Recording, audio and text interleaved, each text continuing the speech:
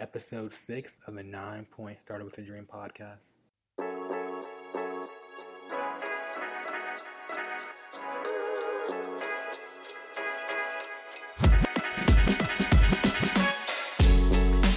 Welcome to the 9-Point Started with a Dream podcast, where we share the stories of athletes and the community that supports them through being real and authentic about their journey.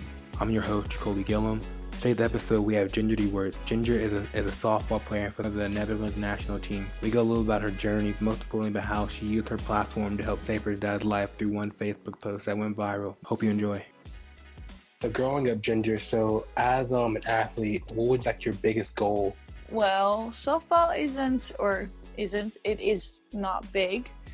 And playing sports is not like in the States that you do it like college-wise or high school-wise. No, if you want to play sports, you have to do it in your own time. So for me, softball started as something fun with friends and mostly with my dad. We always played together. We were always throwing, I was always pitching, and he was just my biggest, friend, but also biggest softball fan and everything. So it was mostly to spend a lot of time with him. I remember you telling me that in the Netherlands, it's like softball or sports in general it's done outside of school. In the States, it's kind of very connected. So how did you kind of manage to do softball in school? Like how did the whole process work with that? Well, it's been hard. Of course, it's been hard, but I really wanted to combine everything and be good at everything at once.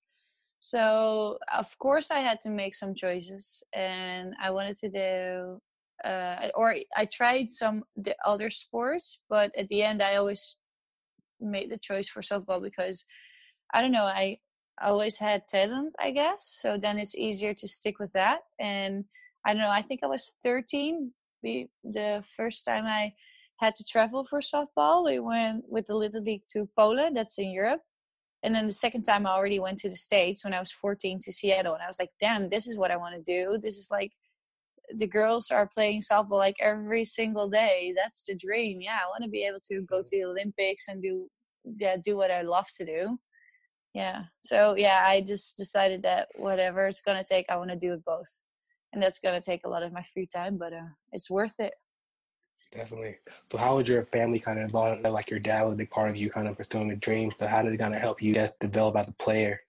Yeah, mom and dad both, because they're still together. But both, they were a big influence. They always supported me, gave me a lot of trust, but not the yelling on the side kind of way. And they didn't make me my mom always said, as soon as you feel like it's an obligation, you're going to quit, because that's not what we want you to be looking at a sport like that. You need to be having fun when you're at the field. It should be something on the side that's going to be your little relief thingy. And as soon as I started traveling and playing tournaments abroad and being in a national team, my dad became sick for the first time. So it was it became my relief spot. It was my place, basically the only place where I just forgot about the fact that he was sick all the time. So what year was that when your dad got sick? The first time he got cancer, I was 13, so that was 2003, 2004, yeah. So you're saying that it kind of became more like an escape for you in a way? Yeah, right? It was my escape, yeah.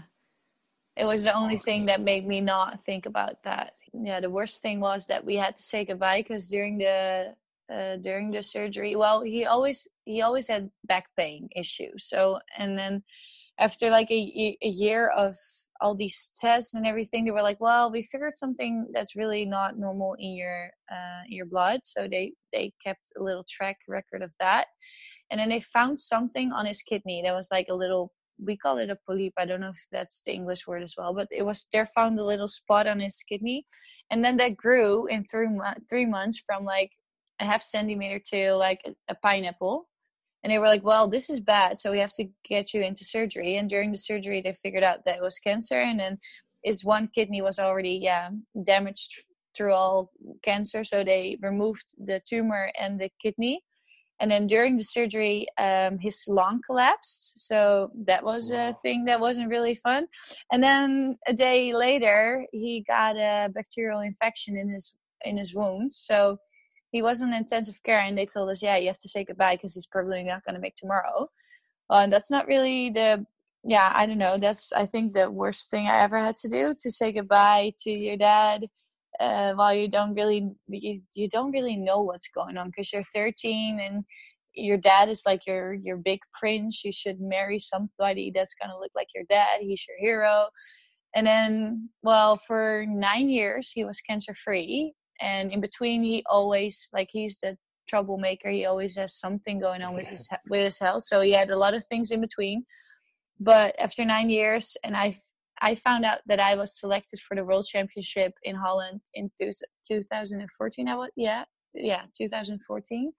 And then he got the news that, first of all, he had cancer again, and second of all, all the other stuff with his kidney, and it was not good at all. So it was really, I don't know, he was cancer free for 9 years, but it came back, but a different kind of cancer. And they tried to remove it, and that was all good, but then his kidney failed.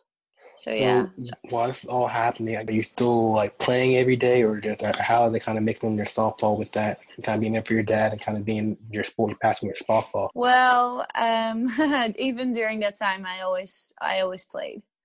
Okay. I'm the type of girl. I have how do you say it, ADHD, so I'm really busy, but I can manage it, but I need to be busy, and I want to be busy. So that's what I also did during all of this, because like I had to make tests for my new work because I just got a new job and I was living on my own, and I had national team and I had my club team and I had everything going on together. So yeah, that's just kind of how I am. I just always mix everything in.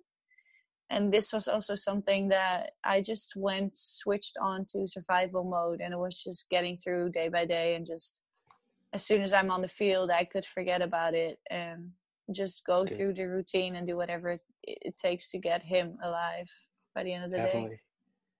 So, so I'm guessing during this time for him, that it was kind of hard for him as well. So, like, were you kind of more of like his rock, kind of seeing you, maybe like playing softball, kind of pursuing your dream? Was that kind of helping him keep fighting, maybe, or what do you think about that? I hope so. That's what I hope it did. I can remember still the day that, like, we got the news that his kidney was failing, and we had to look for a kidney donor because you cannot be on a list if you're not cancer free for 5 years, or that's the ruling in the Netherlands. And then I knew, well, I told him, you're going to get my kidney. And he said, no, you're not going to do that because you're not going to be able to play softball on the level you do right now. I was like, well, Dad, you cannot, you cannot decide for me if I want to. And then I called with the hospital and they told me, no, we're not going to do it because you're too young. And if you want to have kids, it's going to be, it can be a lot of trouble with one kidney.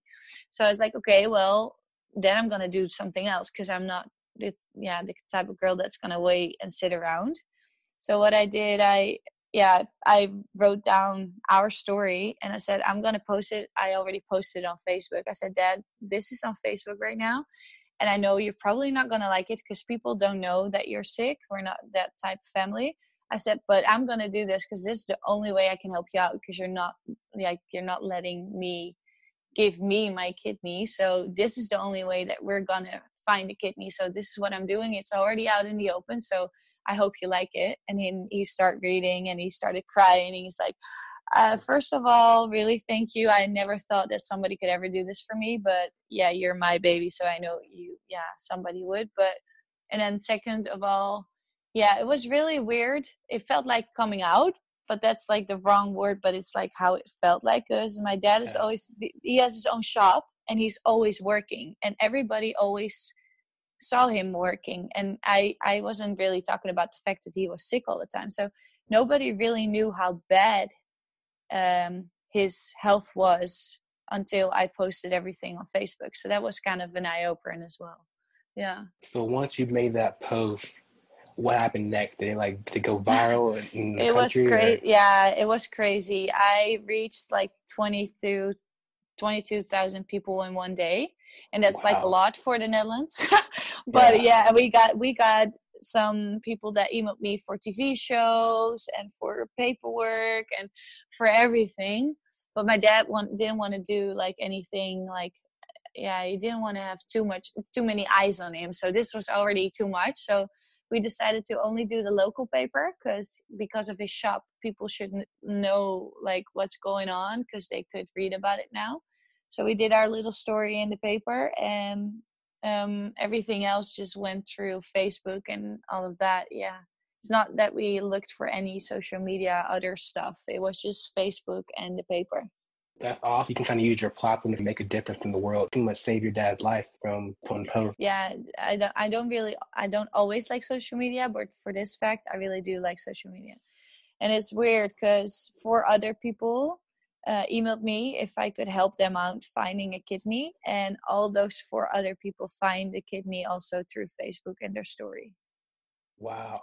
Yeah, it's crazy. How long did it take for your dad to find a kidney after that post? Well, you're not going to believe it, but I think I posted it in July, the end of July, and we heard he had a perfect donor for Christmas. So it only took us like 2.5 months, 3 months. Wow. Yeah, and they removed his kidney, like the piece that was left. They had to remove it in January, and then he had to go on dialysis for 6 weeks, and then he received his the donor kidney. And the donor is really doing fine. We ate with her the other day to celebrate the birthday of the kidney, but that's weird. But we do that. We celebrate the birthday.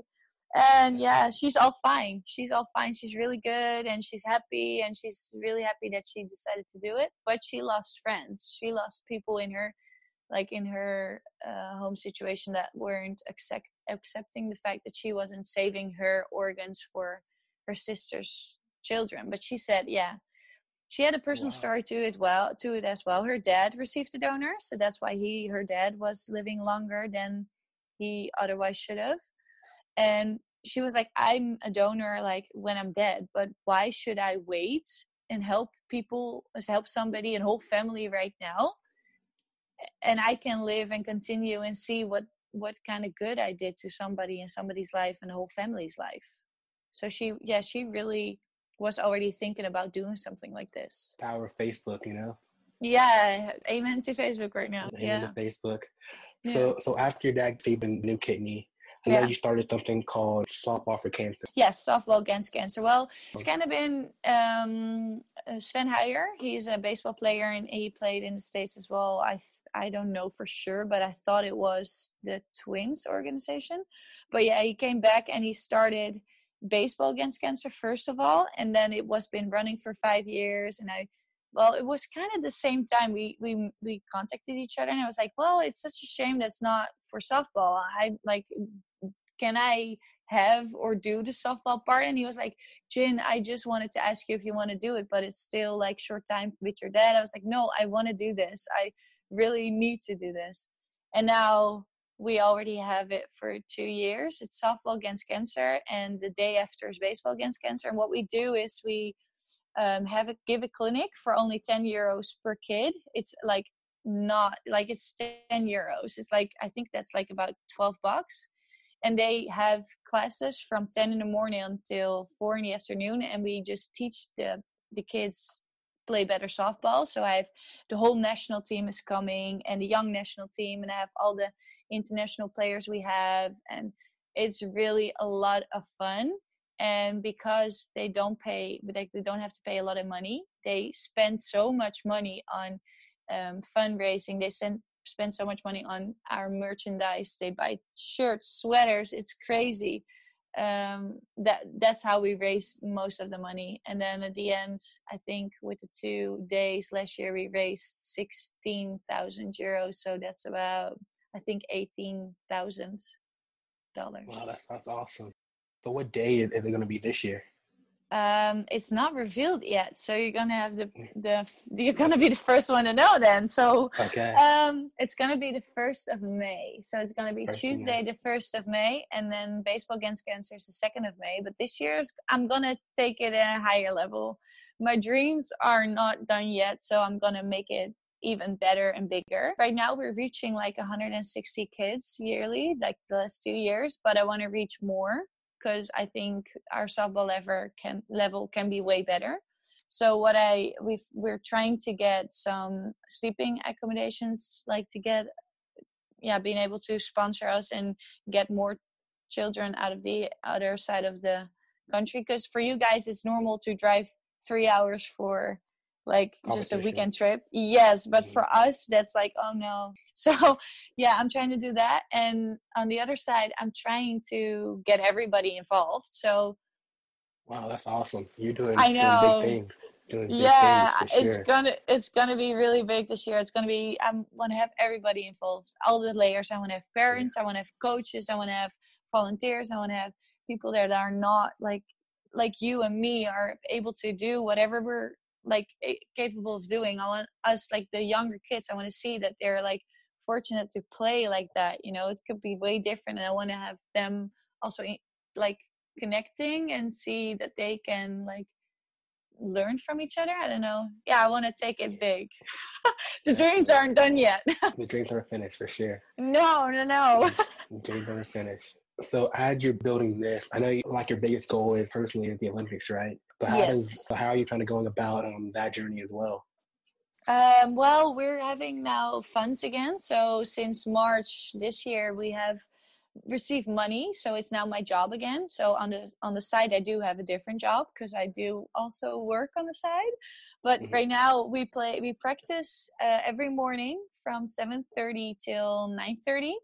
And then we practice in the afternoon from 4 to 6. And in between, you're able to go to school or do work or do whatever. And we do that for 5 days a week right now, from Monday to Friday. And then from January on, you have your club team that's going to be involved again. So you have 2 night practices. So usually it's the Tuesday and the Thursday night, you have practices from 8 till 10. And then on Saturday, you have competition. Damn busy. Yeah, it's going to be pretty busy. And then 3 afternoons, I'm working also in the financial advertising, all that stuff. So it's going to be a bit busy, but good. I like to be busy. I know, like we mentioned earlier, how it's like school and sports are separate. In the States, you have softball, you can go to college and go pros. If someone's listening and they're overseas, how would you advise them to kind of go about pursuing that professional dream as an athlete if their country or whatever doesn't really kind of support that mission? Well, first of all, it's all about the effort. So if your country is not supporting it, or make sure you find people in your surrounding that do believe in your dream, because that's what you need to do. You need to convince people that they need to believe in your dream. And then first of all, it starts with you. You need to believe in your dream. Like, you don't need anybody else to believe in you. You need you. And as soon as you believe, you can convince other people to believe. And then I think you can build people around you or look for people around you. Of course, it's not going to be easy, but maybe if you want to, I don't know. I know a girl of my team, she's going to Japan right now just because some Japan player came to us. She sent a movie. She went asking. Like the Japanese player, and she just asked around, and now she went there. It's like a little showcase, and they offered her a contract. I think, dreams can be as big as you are willing to think about and see boundaries. I think there aren't any boundaries as long as you believe in yourself. Make sure you're seen. Like, if you think you're good enough to play pro, or if you're good enough to be somewhere else than you're at right now, make sure you train really hard, film everything you've got, and make sure the right people receive that. Or ask people, just be really like out in the open about what you want, because otherwise you're never going to reach it. Wow, that's good stuff. Definitely. Sorry, that's gonna be deep. Yeah, you're getting deep over here, but I like it. Sorry. No, it's the truth. You kind of gotta believe in yourself first before you can really pursue your goal. If you don't believe in yourself, like you were saying, it's not going to happen for you. I think that's definitely great that you mentioned that. But what's next for Ginger? Like, what's your next big step? My next big step, first of all, I just want to, I want to be better. I want to be more fit. I want to be stronger, of course.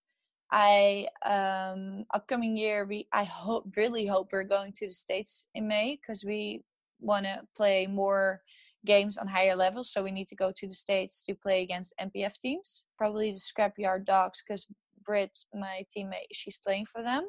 And we're going to Japan in July to play the Toyota Cup. So that's going to be really good. I'm really looking forward to that. And of course, I want to make the selection for the Worlds, because probably it's going to be a qualifier, and I want to be part of the whole ride. So I want to go to the Worlds. Yeah, of course. Have you kind of geared towards softball against cancer time? Is there any hope for you maybe to kind of make that more of like international push with that maybe one day? Oh, Or I wish, really, I wish. Yeah, I want to. Yeah, in Europe, yeah. it's already like people I think in Norway, they already set something up like that. And the Czech Republic was asking me, like, can you come and help us out? But please, States, if you're organizing this, you should be asking me because it was my first of all thingy. So then I have a good reason to come to the States. But no, yeah, Definitely. I wish I could make it international. That would be so great. But I think um, I think everybody is able to do something like this. Like it doesn't need to be big from the start. You just need to share what you want to, yeah, what you want to do. Like what do you want to accomplish? Like I want to raise money and like I don't know, it's a slogan we use, like together we try to hit cancer out of the world. And of course the hitting part is really fun because like we're really doing it and we want to do it with the money. So it's both ways. But yeah, like if you want to like have a yard sale and donate that money to whatever fundraising thing you want to do it, like do it. It's good to do something back for other people. For sure. So as we wind this up, so where can people kind of find more about you and what you're up to? Even like social media or any websites or anything we Yeah, can. I'm mostly on my Instagram, and I really am thinking about building my own website, but I don't know, it's kind of a I'm a girl that really wants to do something a full like the 120% or not at all. And I feel like because I also have a job on the side and I also have other obligations that I don't want to do it the halfway. So I'm like, if people want to connect me, just find me on Instagram and we can talk about anything because I'm open to anything. But yeah, I don't know. I'm thinking about a website, but I don't know yet. One day we'll plan it out. Yeah, because I'm more if I'm gonna do more, then I'm gonna be probably gonna make some YouTube videos instead of blogging. I think because speaking for me and giving presentations and I don't know being with people is more my thing than just typing. Because I don't know I can make myself more clear. I think when I speak. You have a really dope story, Ginger. Thank you. Thank you. Yeah, it's it's kind of weird to tell me that my dad got cancer and his kidney Well, thingy part is a good story, but I know what you mean because yeah. it is a good story. I realized that while I can laugh about it and I can tell that he's still alive. Yes, yeah. Well, I think what it's going to do, though, when people hear your story, it's going to inspire more athletes to kind of use their platform. Because I think a lot of athletes in their state, they think because they're not, a big name athlete that they can't make a difference. But I think hearing your story and how, like, you're in a small country, you're playing a sport that isn't the most popular in your country, how you save lives just by, being authentic and real. I think that's something people really can really gravitate towards. Yeah. Awesome. Yeah, that's my whole thing. We're all somebody. Everybody is a somebody and everybody counts. That's why I did it, because everybody can make a difference. That's, yeah, the main thing. And I like that you see that. That's perfect. I think that's a great point to end on right there. We're all somebody. Doesn't matter if we're high school, college, pro, semi-pro, popular on the bench or whatnot. I think that's something important that you said. Like, we're all somebody. We can all make a difference. So, Ginger, I'll let you go. I know it's pretty late in the Netherlands right now. I want to thank you so much for coming on and talking with and kind of sharing more of your story. And we'll be in touch soon. Yes, thank you for the talk, and we will talk soon. Hope you enjoyed this episode of the 9 Point Start with a Dream podcast. What we can all learn from Ginger is that we can all make a difference. It doesn't matter how big or small our platform may seem or may be. If you enjoyed this episode, please comment, share, leave a review. We'd love to hear your thoughts. Till next time, talk to you soon.